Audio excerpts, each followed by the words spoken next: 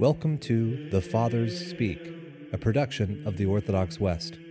Each day, Father John Fenton reads a selection fitted to the Western liturgical calendar from one of the Fathers of the Church.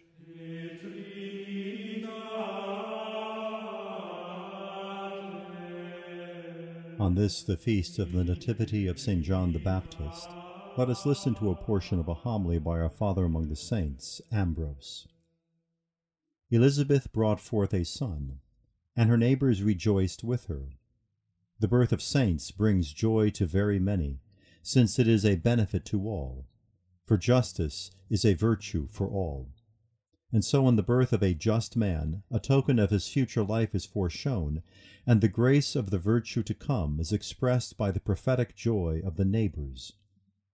It is fitting that there should be mention of the time when the prophet was in the womb, lest the presence of Mary should not be remembered. But nothing is told of the time of his childhood, for he did not know the disabilities of childhood.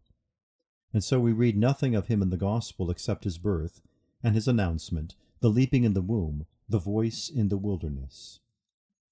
For he did not experience the helplessness of childhood, he who supernaturally, outstripping his age, began from the measure of that age of the fullness of Christ, when still lying in his mother's womb.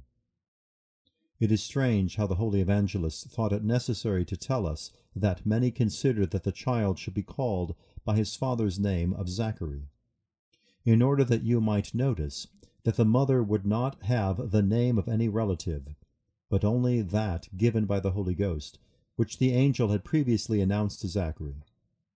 And indeed, the latter, still dumb, could not tell his wife the name of their son.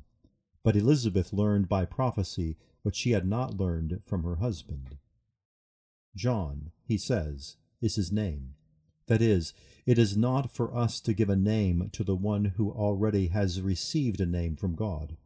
He has his name, which we know, but we did not choose it. To receive a name from God is one of the great rewards of the saints. So Jacob was called Israel, because he saw God. So our Lord Jesus was named before he was born.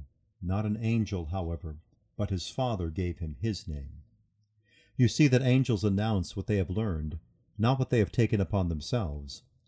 Do not wonder that the woman pronounced a name she had not heard, when the Holy Ghost, who had commanded the angel, revealed it to her.